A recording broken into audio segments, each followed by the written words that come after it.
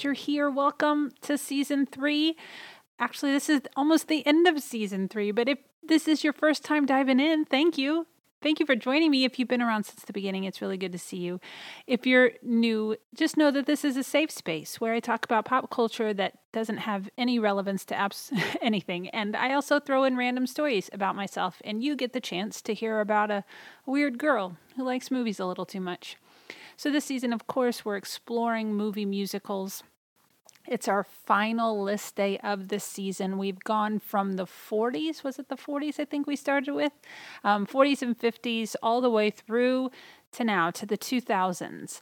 And I had been splitting it up by decade, each decade getting 5 movies that I think deserve to be on the list of best musicals in that decade. This one was kind of hard, and I just decided to lump the 2000s in together. Is that right? I don't know. But it's my podcast, so that's what I decided to do. And this one was hard. There were so many to choose from. There were movie musicals that, at least the Googles considered them movie musicals, which I do not. I think that a movie musical must have spontaneous singing and dancing. But there's some like Burlesque or Pitch Perfect, Once, School of Rock, where there is music in it, and there are people that sing, but they're on a stage performing, not just breaking out into song in Central Park. And then there are some really good ones that just, there wasn't enough room on the list. Sweeney Todd, Les Mis, La La Land, Into the Heights, Dreamgirls, Jersey Boys. All very, very good, but just didn't quite make my top 10 for the reasons which I will explain.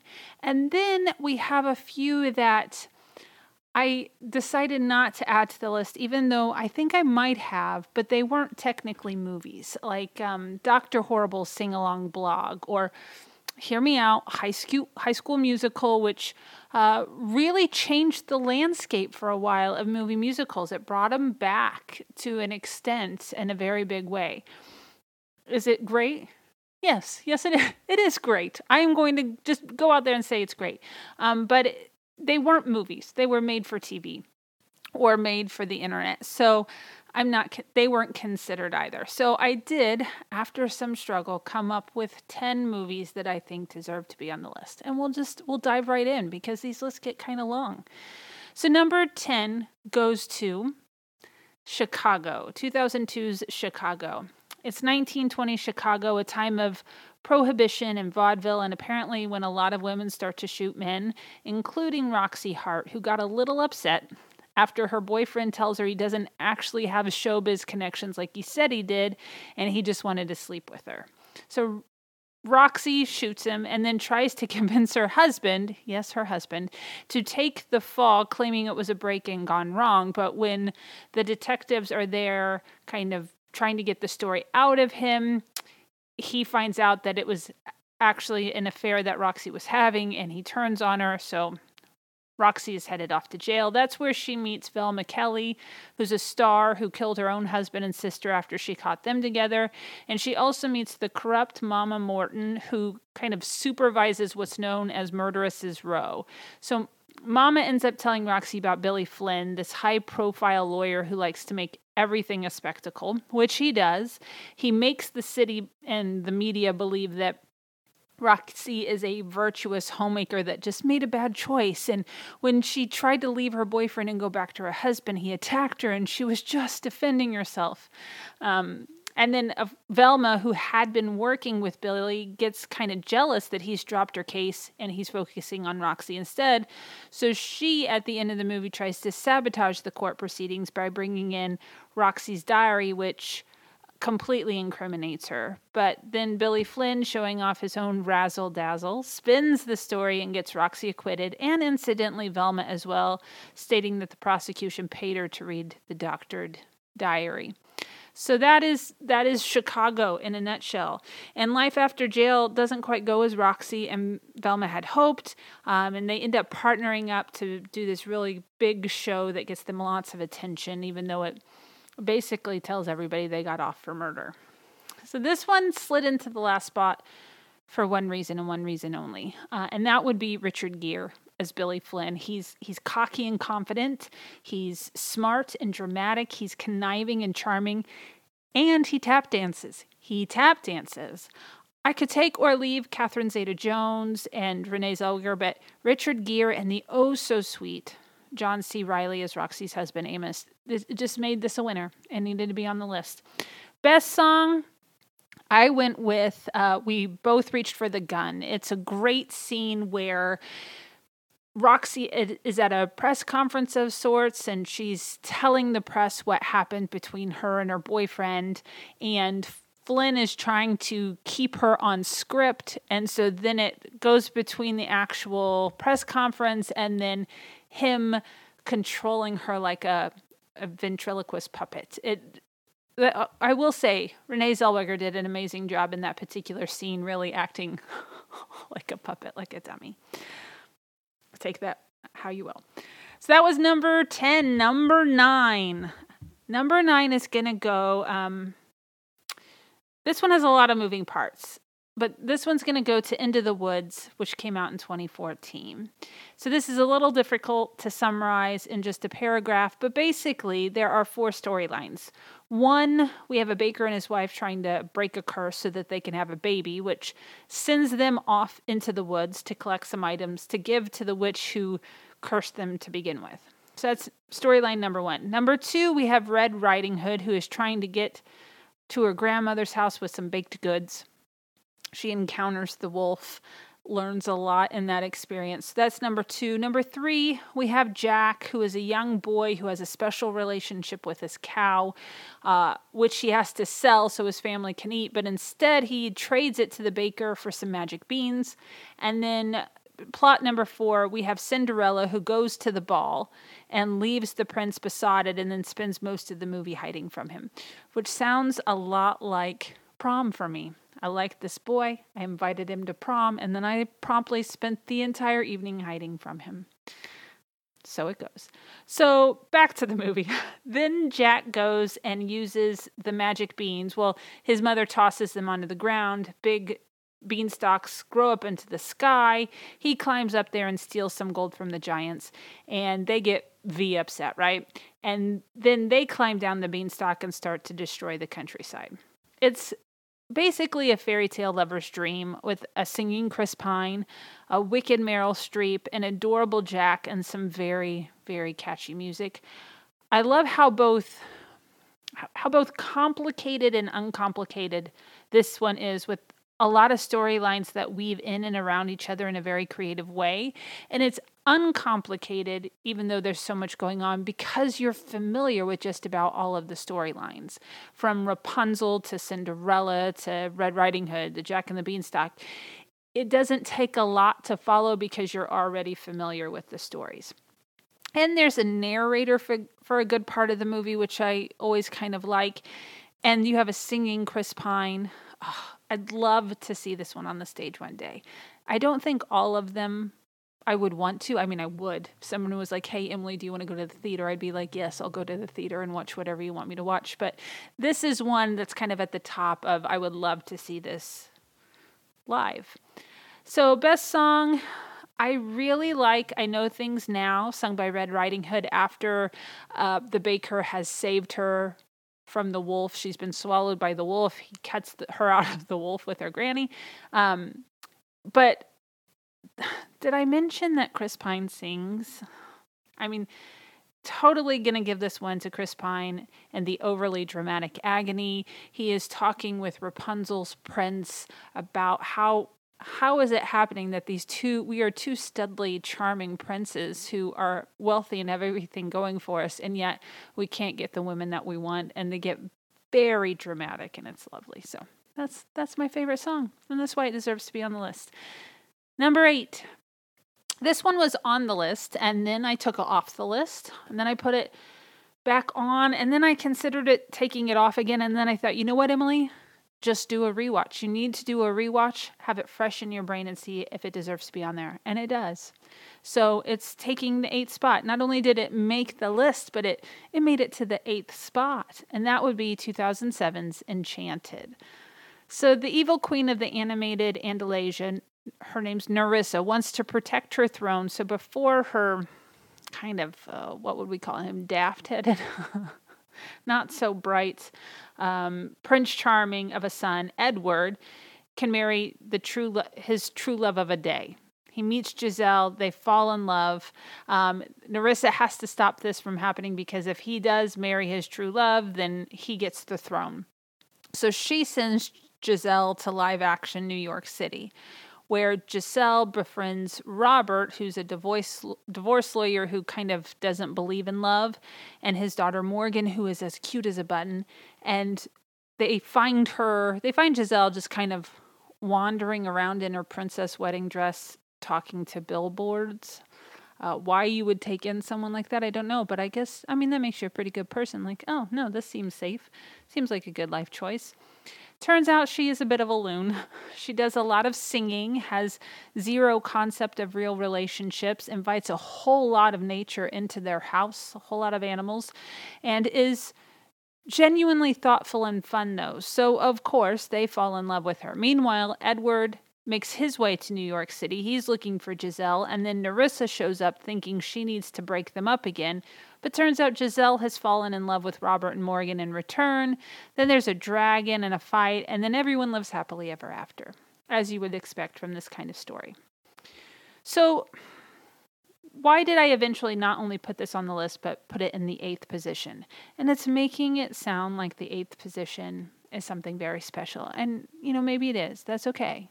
Let's just say number 8 is just really special. It's on the list because it calls attention to all of the things that I ranted about in the first season of the podcast with Disney princess movies and magic. Animals that can clean houses, falling in love after less than one conversation, turning the damsel in distress trope on its head. Amy Adams and James Marsden play airheads to such perfection that you simultaneously want to befriend them and then shove them off a cliff. And then John McLaughlin shows up and he's singing a song, and there's a talking chipmunk that does a lot of charades. It really just deserved to be on this list and in that spot. Best song. I'm giving it is the best song in the movie. We can argue about it if you want, but you would be wrong if it was any other song than this. It's going to go to That's How You Know. It's the big production in Central Park where Giselle is trying to make Robert understand that love can happen quickly.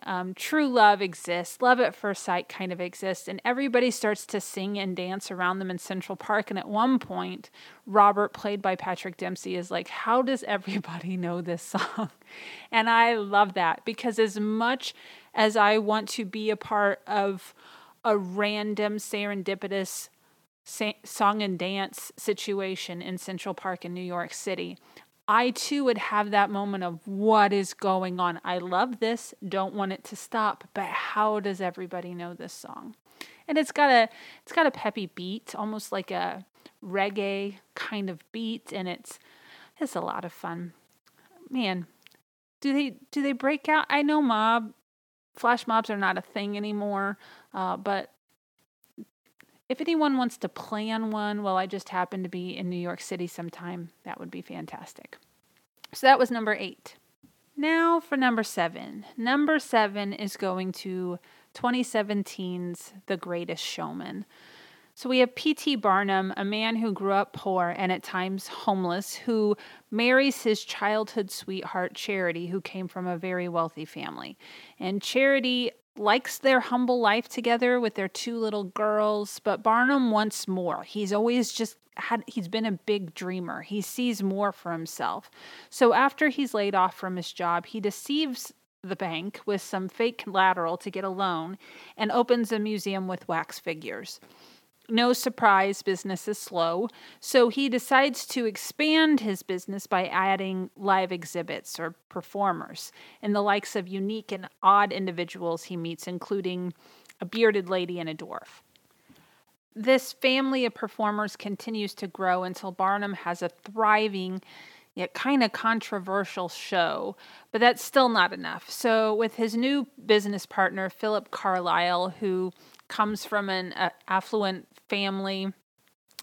He's a playwright. He's made a name for himself, but he's a young guy who spends all of his money and does a lot of drinking and partying. He Barnum sees something in him, though, and knows that he potentially has connections. So they partner up, and then they go looking for the act that will give them the prestige that Barnum has always wanted.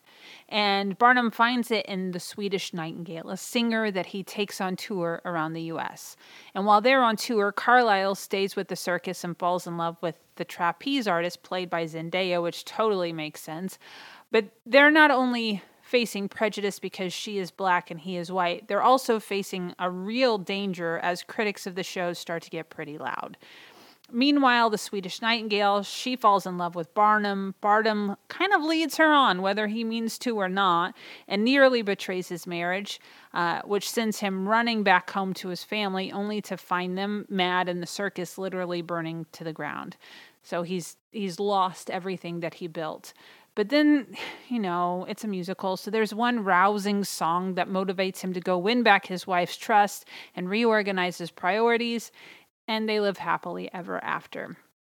Best song, I'm gonna give it to This Is Me. It's an anthem. So after Barnum finds the glory he's been looking for with the Swedish Nightingale, he holds kind of a party, and his performer family wants to come and celebrate with him because they're like, hey, our show is going to get some press. This is going to be good for the show.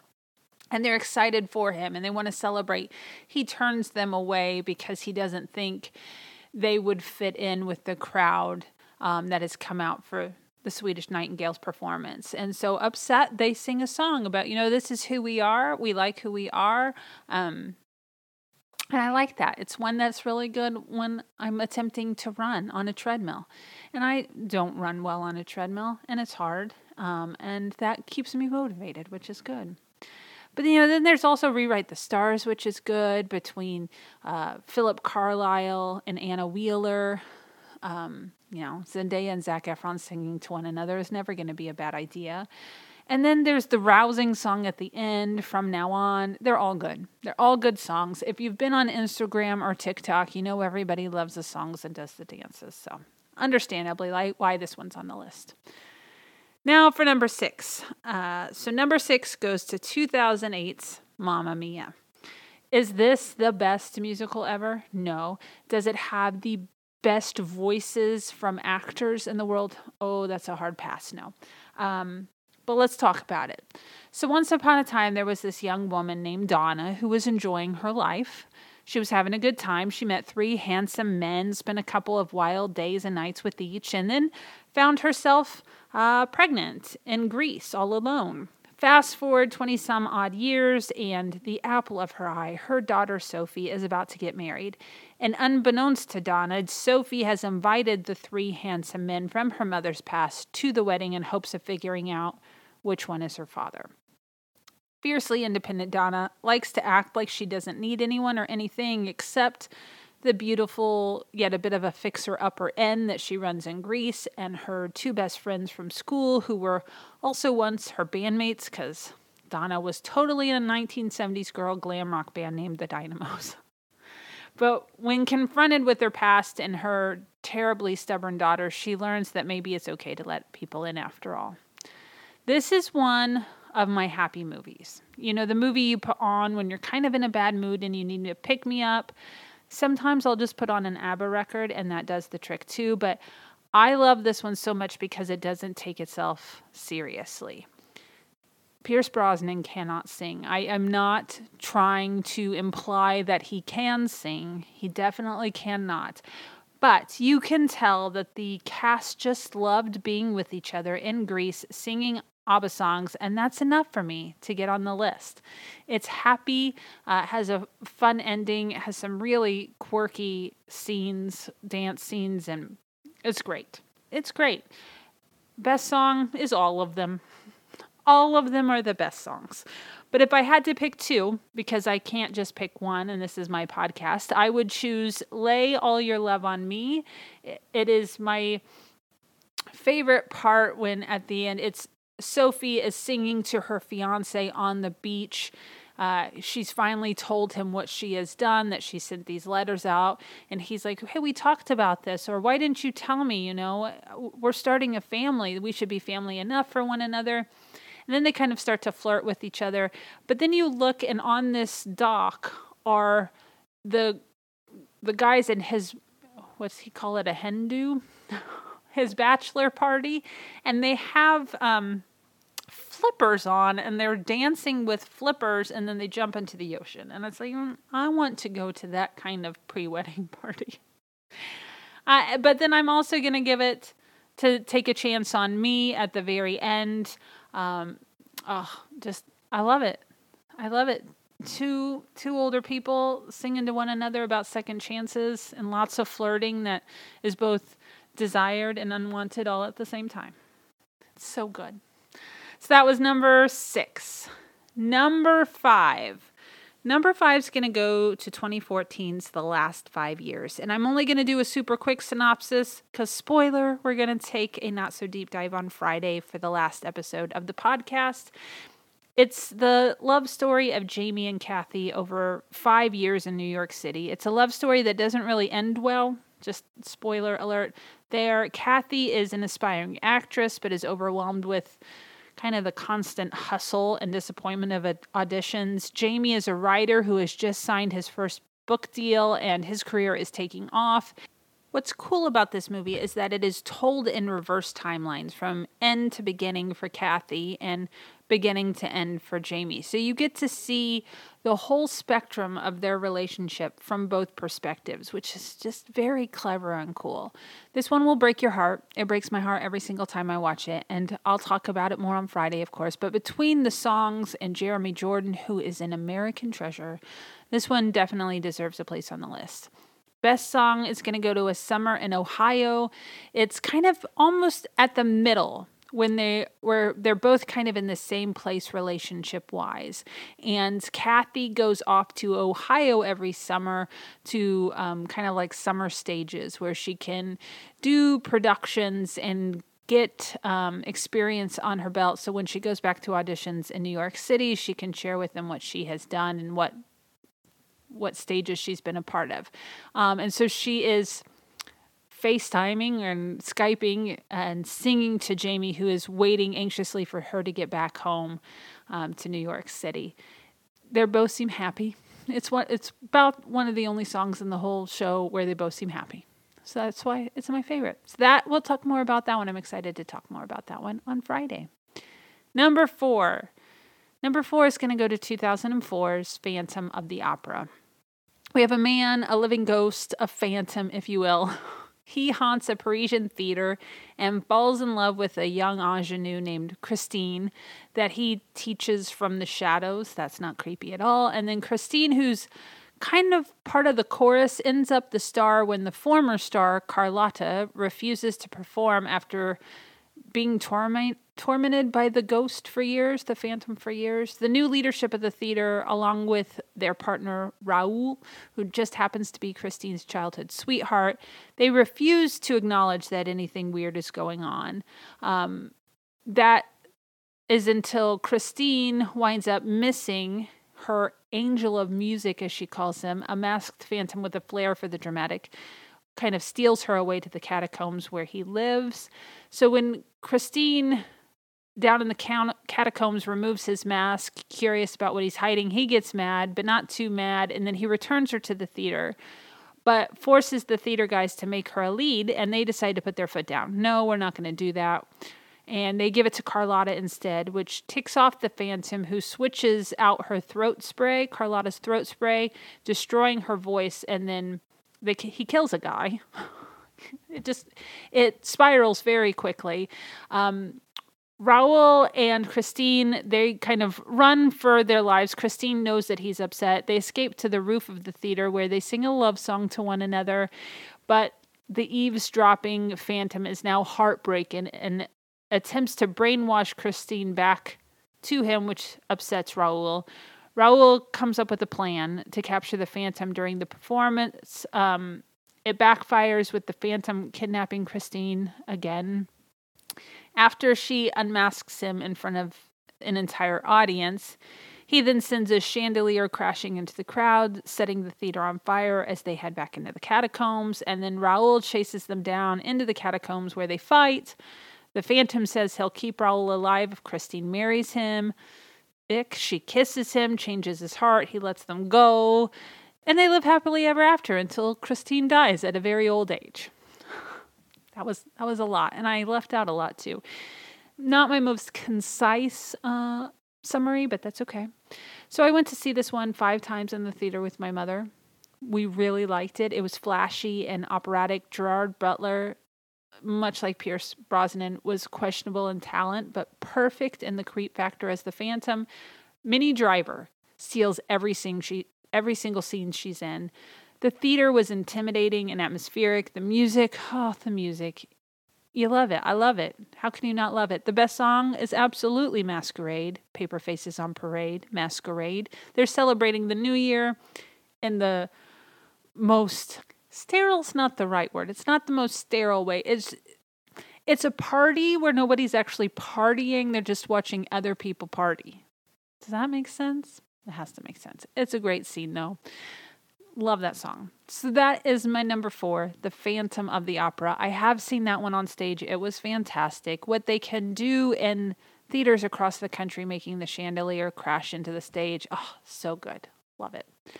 Number 3. Number 3 is going to go to 2007's Hairspray. Sometimes you got to just dance, especially if you're Tracy Turnblad. She's enamored by the Corny Collins Show, a local teen dance show in 1960s Baltimore, and is desperate to try out and be one of the stars, especially if that means dancing with her crush, Link Larkin. And I'm just realizing Zac Efron made this list twice. He almost made it 3 times because I really did want High School Musical to be on here.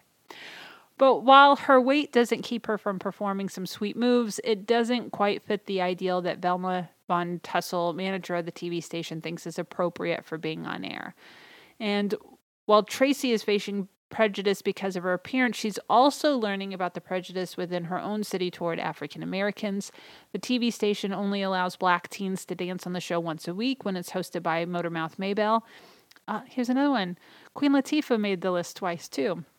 She also played Mama Morton in Chicago. But she's, of course, the black host of the show, so they allow black teens to dance once a week. But then Tracy meets Maybelle's son, Seaweed, in school detention, and he teaches her some, we'll call them provocative, modern moves, which she uses to catch the attention of Corny Collins and Link at an audition for the show, getting her into the cast. She quickly becomes a fan favorite and is in a tight race with Velma's daughter Amber for Miss Teenage Hairspray. So then Seaweed invites Tracy, her best friend Penny, and Link to a party on his side of town where they find out that Maybelle's dance day has been canceled. So Tracy suggests they march for integration, but Link is hesitant because he doesn't want to hurt his career aspirations. But Tracy is determined to stand up for her ideals, so she helps Maybelle plan the protest and attends, and the whole time Maybelle's like, keep it cool, but Tracy gets upset when a police officer tries to stop them, and she taps them on the head with a sign. They claim it's, abuse, and she becomes a wanted criminal. So this fun scene of them singing a song and her being chased by the police and trying to hide. And then Velma decides to ban her from the station the day of the Miss Teenage Hairspray pageant. So she's got her excuse to keep Tracy away so that Amber can win. But Tracy sneaks in anyway because she's got some great parents, and she's determined not to let Velma's discouragement cool her passion. Link finally stands up for her, and then they invite Maybelle's daughter Inez to dance. And when a last-minute surge of support for Inez in the pageant helps her win the award, the Corny Collins Show is officially integrated. It's very sweet. Full disclosure, I haven't liked any other versions of this particular movie. It was Nikki Blonsky as Tracy that just sold it for me. She's cute and talented. She exudes compassion and confidence, which I think you really need in Tracy. You need a young woman that you can believe has both confidence in herself and integrity in her decision making. She's kind and thoughtful with those she cares about and believes the world can be a better place. And it doesn't hurt that the music is catchy. It's an uplifting story about, people doing the right thing. The best song, even though I do like them all, I'm giving to I Can Hear the Bells. So she's got this major crush on Link Larkin, and she just walks down the hallway of school just singing, and with her friend Penny right there. It's great. She gets very dramatic. If you can't tell, I like really dramatic, goofy moments. They're my fave. So that was number 3. 2 more, guys. 2 more. Number 2 is going to go to 2007's Across the Universe. So we have Jude, a shipyard worker from Liverpool, who heads to America to try to find his GI father that he's never met. He finds him at Princeton University, where he works as a janitor. And Jude is staying in the maintenance closet at the school for a few days since his dad has another wife and kids and he doesn't want to ruin things by springing a new scent on them. And that's where Jude meets Max, who invites him to his house for Thanksgiving, introducing him to Lucy, his sister, who's worried about her high school boyfriend who enlisted and was sent to Vietnam. So Max gets into a fight with his dad. School just isn't his thing. So he and Jude decide to see if they can make things work in New York City, if they can make a life for themselves in New York City. They start living with a musician named Sadie, and while they're not exactly thriving, they're loving life. Jude loves it even more when Lucy comes to visit after she finds out her boyfriend has been killed in the war. That seems kind of weird to immediately start hitting on a girl who just lost her boyfriend. But we're going to look past that. Lucy decides to stay. The two fall in love. Max gets drafted, and the war turns all of their lives upside down. Eventually, Jude, who has been living in the States on an expired visa, gets sent back to England, and Lucy and Max are lost without him. He eventually finds his way back as they sing Hey Jude to him. And I like to believe that everyone lives as happily ever after as they can in 1960s New York City. If you're not familiar with this one, the soundtrack is Beatles' song sung by the cast, planned beautifully to track the plot. It offers character development a lot of times, and you really get a picture painted of the decade. I just love the way they fit all of the songs together from all over the Beatles catalog. And it's kind of cool going into a musical fresh, but immediately being able to see every word, being able to sing every word to every song. I like that. Just a lot like Into the Woods. When you're familiar with things going in, sometimes it's just a little more fun. Same with Mamma Mia, too. If you don't know all the ABBA songs, I don't know what you're listening to, but best song, and it's hard when it's the Beatles songs. It's probably going to be, I think I'm going to give it to Let It Be. Juxtapositioning the violence against the black community with the violence of the Vietnam War. But then somehow they got Joe Cocker to sing Come Together as JoJo. This young black musician kind of comes into the city and enters Sadie's circle. And I think it might have been, actually, I don't know how I missed this in all my years of listening to my father play the Beatles. I've just seen a face.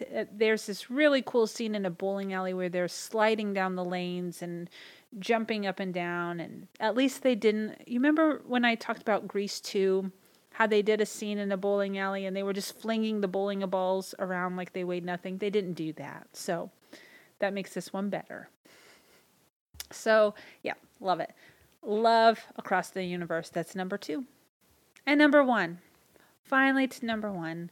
Have you guessed it yet? Can you guess it? I don't know if you can guess it. What's your number 1? Do you want me to, let me tell you my number 1 first. So number 1 is going to go to 2001's Moulin Rouge. Oh, so sweet. Christian is a bohemian. He's an aspiring poet that has made his way to Paris, and he quickly meets Toulouse-Lautrec and a quirky troupe of performers who are creating a play called Spectacular Spectacular. When the play is complete, they head to the Moulin Rouge, hoping Christian can talk the star of the Gentleman's Club, the beautiful courtesan Satine, into convincing the owner Harold Ziegler to put on the play.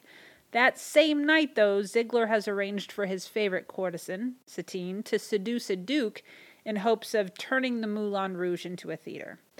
In a madcap, crazy scene where Satine thinks Christian is the Duke shows up, Toulouse and troupe crash the party, and everyone starts to sing. It's determined that the Duke will finance the show as long as Satine sleeps with him. But of course, she falls in love with Christian, which leads to secret rendezvous, a very angry and frustrated Duke, a hot mess of a musical, and a dead courtesan in the end because tuberculosis is a big bummer. Spoiler alert. I wish I could remember if I saw this one in the theater or not. I know it was the album I had to have. I memorized every word to every song, fell madly in love with Ewan McGregor, and grew to really appreciate the insane, sometimes manic storytelling of director Baz Luhrmann. I then immediately found Strictly Ballroom, a quirky little movie about Australian ballroom dancers. If you haven't seen it, it's strange and weird, and it's worth a viewing, believe me. But the movie is just entertaining. The fact that it's also romantic and charming doesn't hurt either. I'm a girl who loves whimsy, and this movie is full of it. And I was able to go to New York City right before COVID, not right before, but the fall before COVID started, to see it on stage, and it was just as whimsical in New York City on Broadway as well. Aaron Tveit played Christian. It was wonderful. The whole theater was bright red, and they really made you feel like you were sitting in the Moulin Rouge. And another quick story about the Moulin Rouge. Back in college, I was able to go to London and Paris on a trip with the art department. We had something called spring term at the University of Indianapolis, where you had to do, I think, 2 spring term classes to earn extra credits. And that's when a lot of people traveled. They were kind of fun classes too. Like I think there was one about watching Disney movies or the Civil War in movies. And so this was not stressful stuff. But I got to go to Europe, and I was with my best friend. And we had some time alone where we could just kind of wander around Paris, and we're like, we want to see the Moulin Rouge. So we navigate the metro. We sat with this woman who was mentally disturbed and kept doing the cut your throat gesture at us. And so we didn't quite know how to take that if our lives were in danger. And then we realized that, did we want to be on this side of town as the Moulin Rouge? We didn't know. So we ended up running up the stairs, literally taking a picture, running back down the stairs, hopping right back on the metro. We were not the savviest of travelers, the most confident of European travelers at that time. We did later go back with the group where the art professor who was leading the group, his wife was with us. She then led us into all of the sex shops because she thought that would be funny. It was a good time. So we got some better pictures of the Moulin Rouge. But I love having both of those stories together. The fact that we went and saw it for 2 seconds on our own, but then went back and experienced it in a different way with the group. It was fantastic. So Moulin Rouge holds a special place in my heart. Best song is going to go to El Tango de Roxanne, where they sing Sting, of course. They sing Roxanne as the troupe is waiting to see if Satine is going to save the show and sleep with the Duke or not. But then Christian is having his heart ripped out of his body because he does not want Satine to sleep with the Duke. It's kind of a harsh reality of, these women are doing what they do to keep themselves alive. Not that it's honest work for them. So it's that hard struggle between desire and love, and such a good moment. Such a good moment. She doesn't go through with it. Spoiler. Lots of spoilers. All the spoilers. I do want you to watch all of these, and I would love to hear what your top 10 are from the 2000s, but that is it for today. Thank you so much for listening, really. It is so appreciated. Thank you for going on this journey with me. Thank you for listening to me talk about nothing in particular. If you haven't already, I hope you subscribe so we can keep going on this journey together. And if you've got the time, it would be awesome if you could rate and review so that other individuals who like just random conversations about pop culture and life and silly stories about a girl who, just has fun doing what she does, they can join the fun as well. Or if you want to share the podcast, that would be very awesome too. You can follow me on Instagram and Twitter at @GnomeGirlM, and on Facebook as A Bit of Fun with Emily. Go have yourself a bit of fun today, and join me on Friday for our final episode of Season 3. I'll see you next time.